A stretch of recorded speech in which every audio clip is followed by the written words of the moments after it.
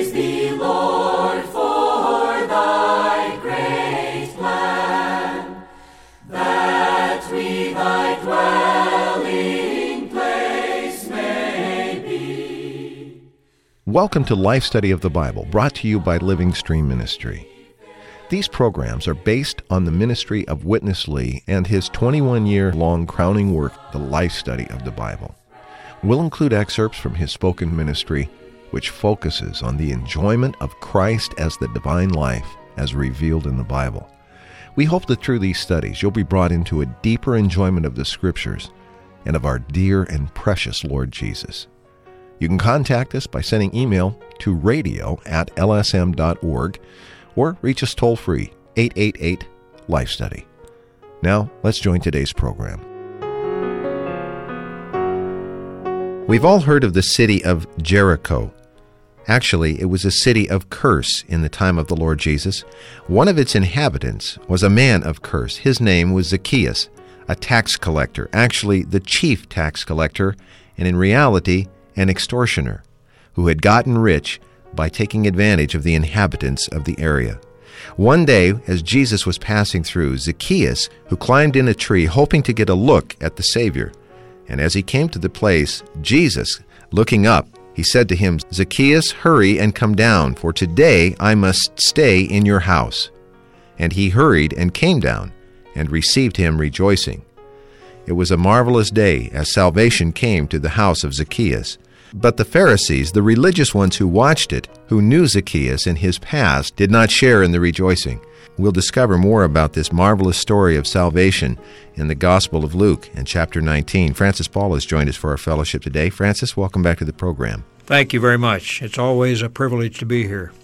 I really like this story of Zacchaeus, Francis, and as it turns out, the kind of tax collector that Zacchaeus represented, being the chief tax collector, put him in the category of being the most despised of persons. He was really little more than a carpetbagger, I think would be a term that we could relate to, who would buy a district from the Roman government and then extort an exorbitant tax from the people and be able to pocket all of the difference. So no doubt he was hated by virtually everyone, and in a sense that makes this story even more poignant, doesn't it? It certainly does. You begin to realize what a despicable person this was in the eyes of all the community. It's like the doorbell rings and somebody says, "The tax man is here." Right. You know how you would feel. And so I think the reaction of the Pharisees and the religious ones is somewhat understandable, but the Lord Jesus was not overly put off because he had come, as we've seen now throughout the Gospel of Luke, to announce and to proclaim and to usher in the age of Jubilee, which was really a release of captivity to all of the bound ones and the restoration of the enjoyment of our proper inheritance. So probably no one needed this Jubilee more than our friend Zacchaeus. Yes, he's in a position, probably he's not even fully aware himself at the beginning, but he's in a position where he needs this Jubilee more than most. Francis, why don't we get right to it? Another case came up, which has never been recorded in the other three Gospels. Zacchaeus, the chief tax collector, he was one of the top sinners, chief sinner, right? He made a good fortune. He became rich by being sinful. In 3:14, that was John the Baptist's word. You tax collectors extorted people. You all understand this word, right? A very ugly word. The tax collectors increased the tax of those unable to pay, and then charge high interest to extort people. He was such a man, rich by being sinful. Now he is going to make a full restitution to clear up his past. He was desiring to see this Jesus. Verse 4, and he ran on ahead and climbed up in a sycamore tree. And as Jesus came to the place, Jesus looked up. You see, the Savior took the lead today and said to him, "Hurry, come down. I like to stay in your house today." This is the high standard of morality in saving sinners. nothing done by the sinner. Everything was done by the Savior. Then he came down rejoicing. Surely, he was an isolated person, despised by the Jewish community to the uttermost. Especially the Pharisees would not care for him. In their eyes, he was more dirty than a leper.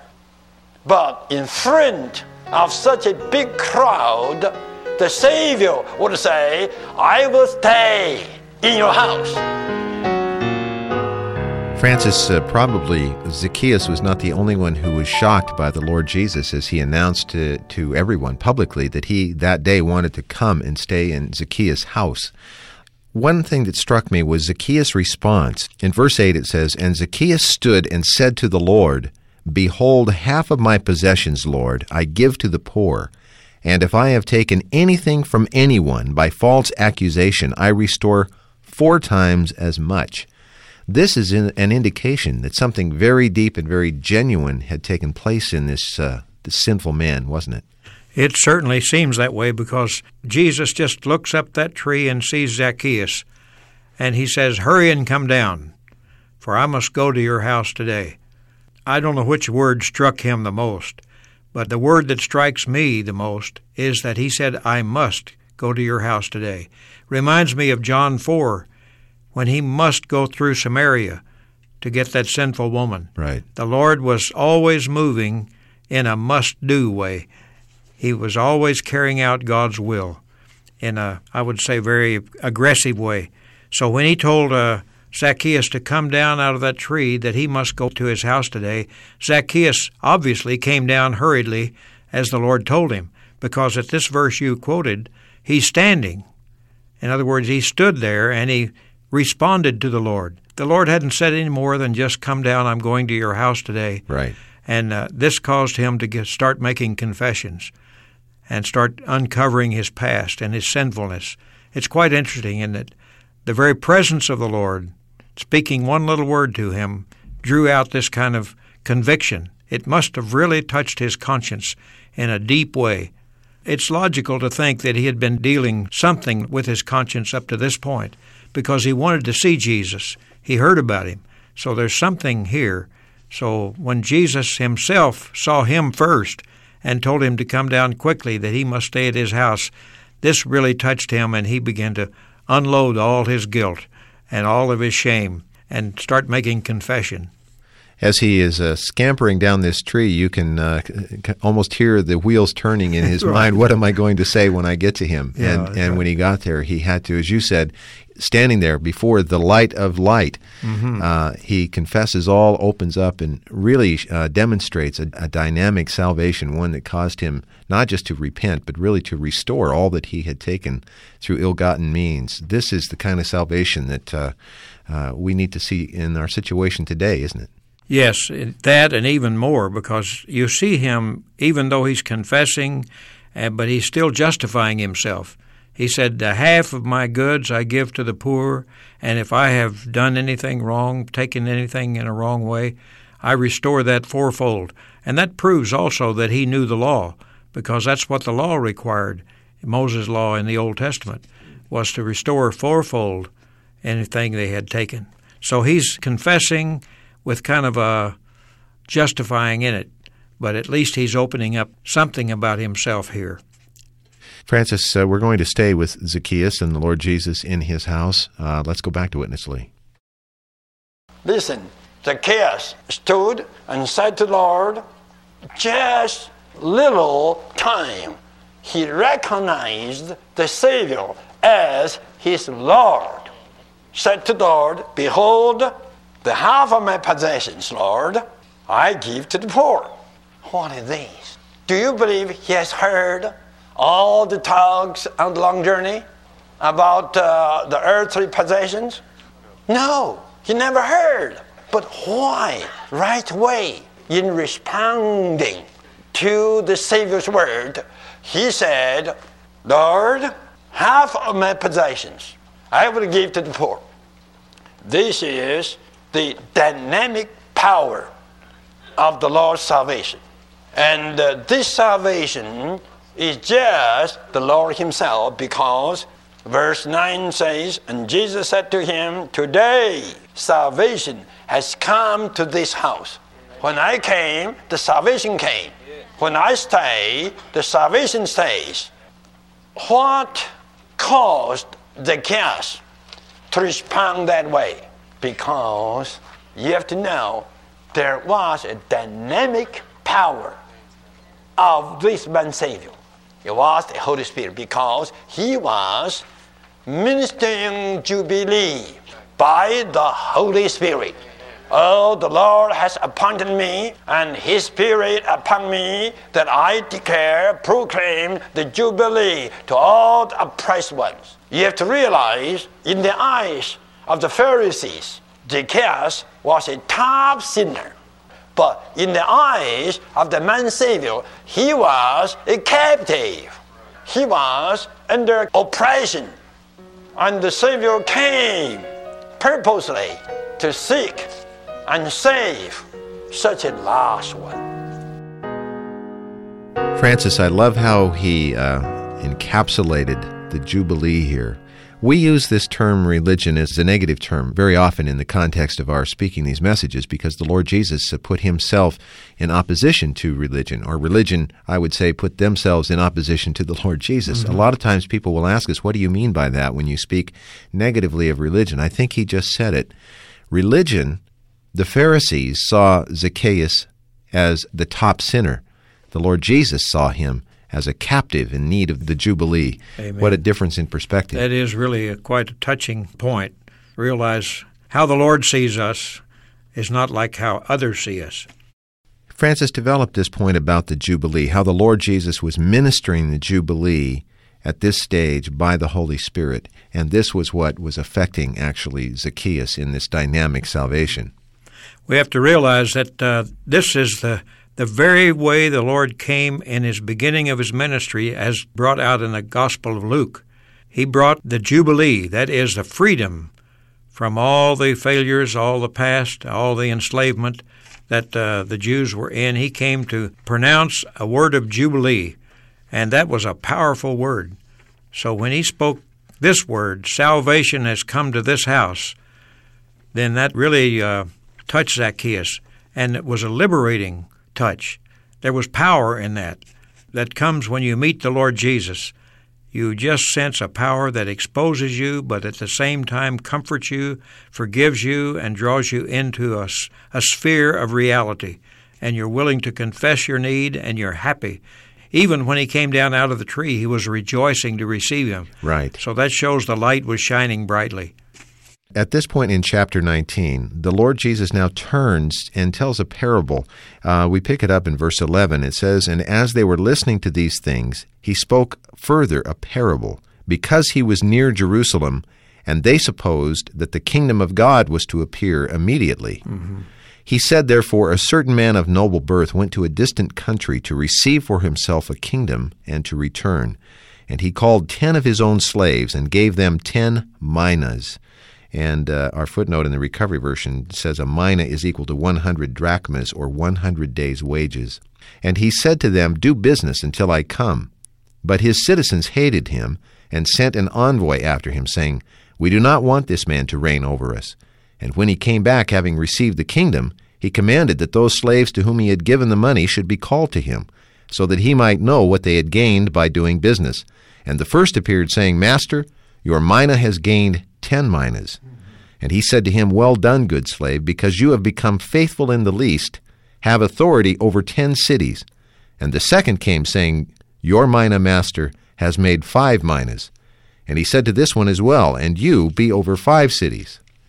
And the other came, saying, Master, behold your mina, which I kept laid away in a handkerchief. For I was afraid of you, because you are a harsh man. You withdraw what you did not deposit, and you reap what you did not sow. And he said to him, out of your mouth I will judge you, wicked slave. You knew that I am a harsh man, withdrawing what I did not deposit, and reaping what I did not sow. Why then did you not put my money in the bank? And when I came, I would have collected it with interest. And to those standing by he said, take the mina away from him, and give it to the one who has the 10 minas. Francis, a strong word here. Yeah, it surely is. About what we do with what the Lord has deposited That's right. to us. Amen. First, you see a real picture here of a chief sinner getting saved and coming to a position where he's willing to confess all his past and what he is and receive forgiveness and, I would say, cleansing and become a saved person. He's entered into a jubilee. But it's not just that much, but this other parable really brings out the fact that once we are saved by the Lord's grace and His mercy, then there is such a thing as serving faithfully with what He's given us. And here, in this particular parable, He gives an equal amount to each one of these three slaves, which is another look at how the Lord expects from us to use what He's given us. And they go out and do business, as He said, do business while He's away, so that when He comes back, He would have the gain that they had gotten. Francis, we're going to go to Witness Lee. He'll develop this a bit more, and we'll have a chance to have a little more fellowship on this very important point at the end of the program. This parable resembles the one in Matthew 25. There's only a little difference. In Matthew 25, different various talents are given to different persons according to each one's ability. But here, the gifts were given equally according to the common salvation. But the main point in these two parables is the same. That is, after being saved, we have to serve faithfully. We have to use what we have been given with. We have been given with the divine life. We have been given with the Holy Spirit and all the attributes of the divine life and all the gifts of the Holy Spirit. So now we must use these gifts as capital money to do some business, to make some money, to make some profit. Two of the three categories, they all did such a business. And they made a profit. And then they got the reward. And what will be the reward? That is to rule over 10 cities or over 5 cities. No doubt. Surely there is a strong indication that the overcoming saints will be rewarded with the reigning power. The ruling power, that is the power of the king. To rule over 10 cities, to rule over 5 cities, that is also the great part of the enjoyment of your last inheritance as your jubilee. Could you follow me? To rule over 10 cities or 5 cities is a part of the enjoyment of jubilee. This is your right, recovered for you to enjoy your inheritance in the coming kingdom. This is why I told you that Jubilee today is just a foretaste. Then in the next age, it will be a fuller enjoyment. And practically, we will enjoy the earth. As the Bible in the New Testament tells us, we will inherit the earth. We will rule over some of the cities. And this will be our enjoyment of the kingdom of God. Don't forget, the saved ones should be faithful in serving the Lord. Otherwise, you will miss the mark of the reward in the coming kingdom. That means you may have a participation in the Jubilee today, but you will lose it in the coming age. Just be careful and be warned. Francis, it's very interesting. You go back into Luke through the great parables that we've seen. Of course, we had the Good Samaritan early on, and then we had the parable of the prodigal son in chapter 15. This story here today about Zacchaeus, all stories of salvation and marvelous pictures opening up the matter of salvation. In each case in Luke, it's followed by a strong parable on service. How do these two relate to each other? Why this order, this connection seems to be the pattern here? Well, I think too many times salvation is taken as just a gift, which it is, a gift from God, and that's it. Well, all responsibility is gone, all guilt is gone, we're forgiven, we're cleansed, we're fit for God's presence and everything. But there's much more to it than that. The reason for this parable is because there is a serving life to follow. That means we were regenerated to be a participant in God's business. And we have a responsibility to use the gifts that He's given us. And by gifts, I don't mean the ability to sing or the ability to play a piano or something like that. I'm talking about the gift of the Holy Spirit, the gift of life, and the gift of the Word of God, and the gift of being able to speak the Word and bring others to Christ. So we use these gifts to multiply the gift that God has given us so that it will be something for the Lord's enjoyment Himself. But what we enjoy now is a foretaste of this great Jubilee. But in the coming age, if we're faithful to the Lord, we will enjoy a full taste, and we'll have rewards with authority to reign over the cities, as He pointed out here. But this is something much more than just initial salvation, and it's very, very important that we realize that there is a reward and there is a punishment if we don't follow the Lord in service as well as in believing. I think that if we go back now and sort of review the Gospel of Luke as we have seen it, in each case with a parable about service with the promise of reward or punishment, based not upon whether or not we received Him as salvation, since these parables all followed the stories of ones who did receive salvation, it must mean these are parables that are related to the living of His saved ones. And the matter of the reward for the faithful ones, or a punishment or a suffering of loss to those who are not faithful, these are sober words that accompany the proclamation of the Jubilee, aren't they? Yes, they are, and we certainly need to take heed, and as Brother Lee said in his last word here, he said we need to listen to this, take heed, and be warned.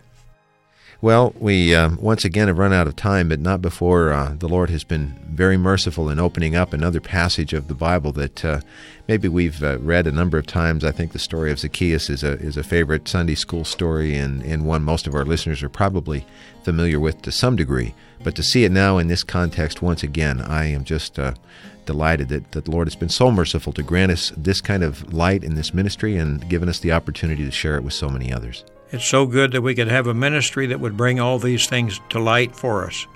Well, we would take that, I think, as our cue to mention the printed life study messages that are available that accompany our radio programs. They go in much greater detail.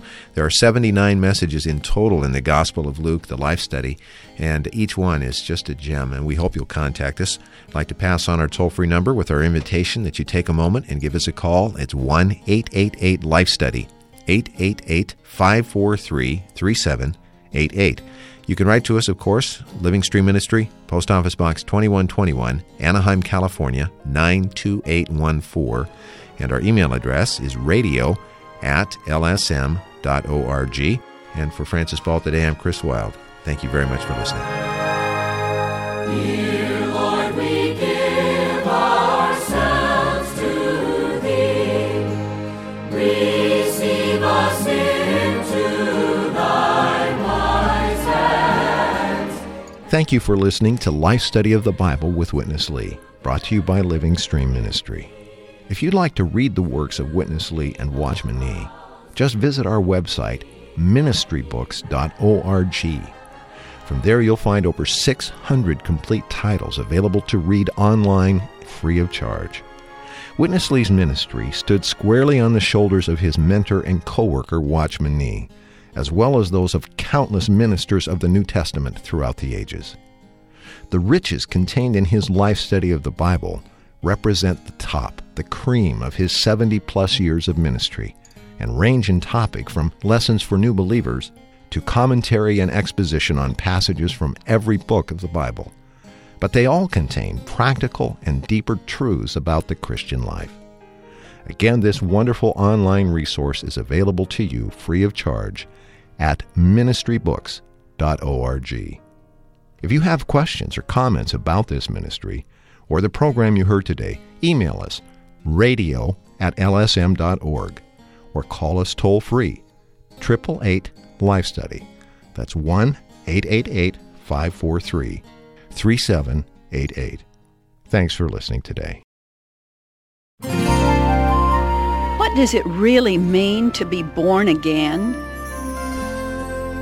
Jesus answered and said to him, "Truly, truly, I say to you, unless one is born anew, he cannot see the kingdom of God." John chapter 3, verse 3. To be born anew is to be born from above, from heaven. That is, to be born from God who is in heaven. The kingdom of God is the reign of God. It is a divine realm to be entered into, a realm that requires the divine life. Only the divine life can realize the divine things. Hence, for one to see or to enter into the kingdom of God requires that he be regenerated with the divine life.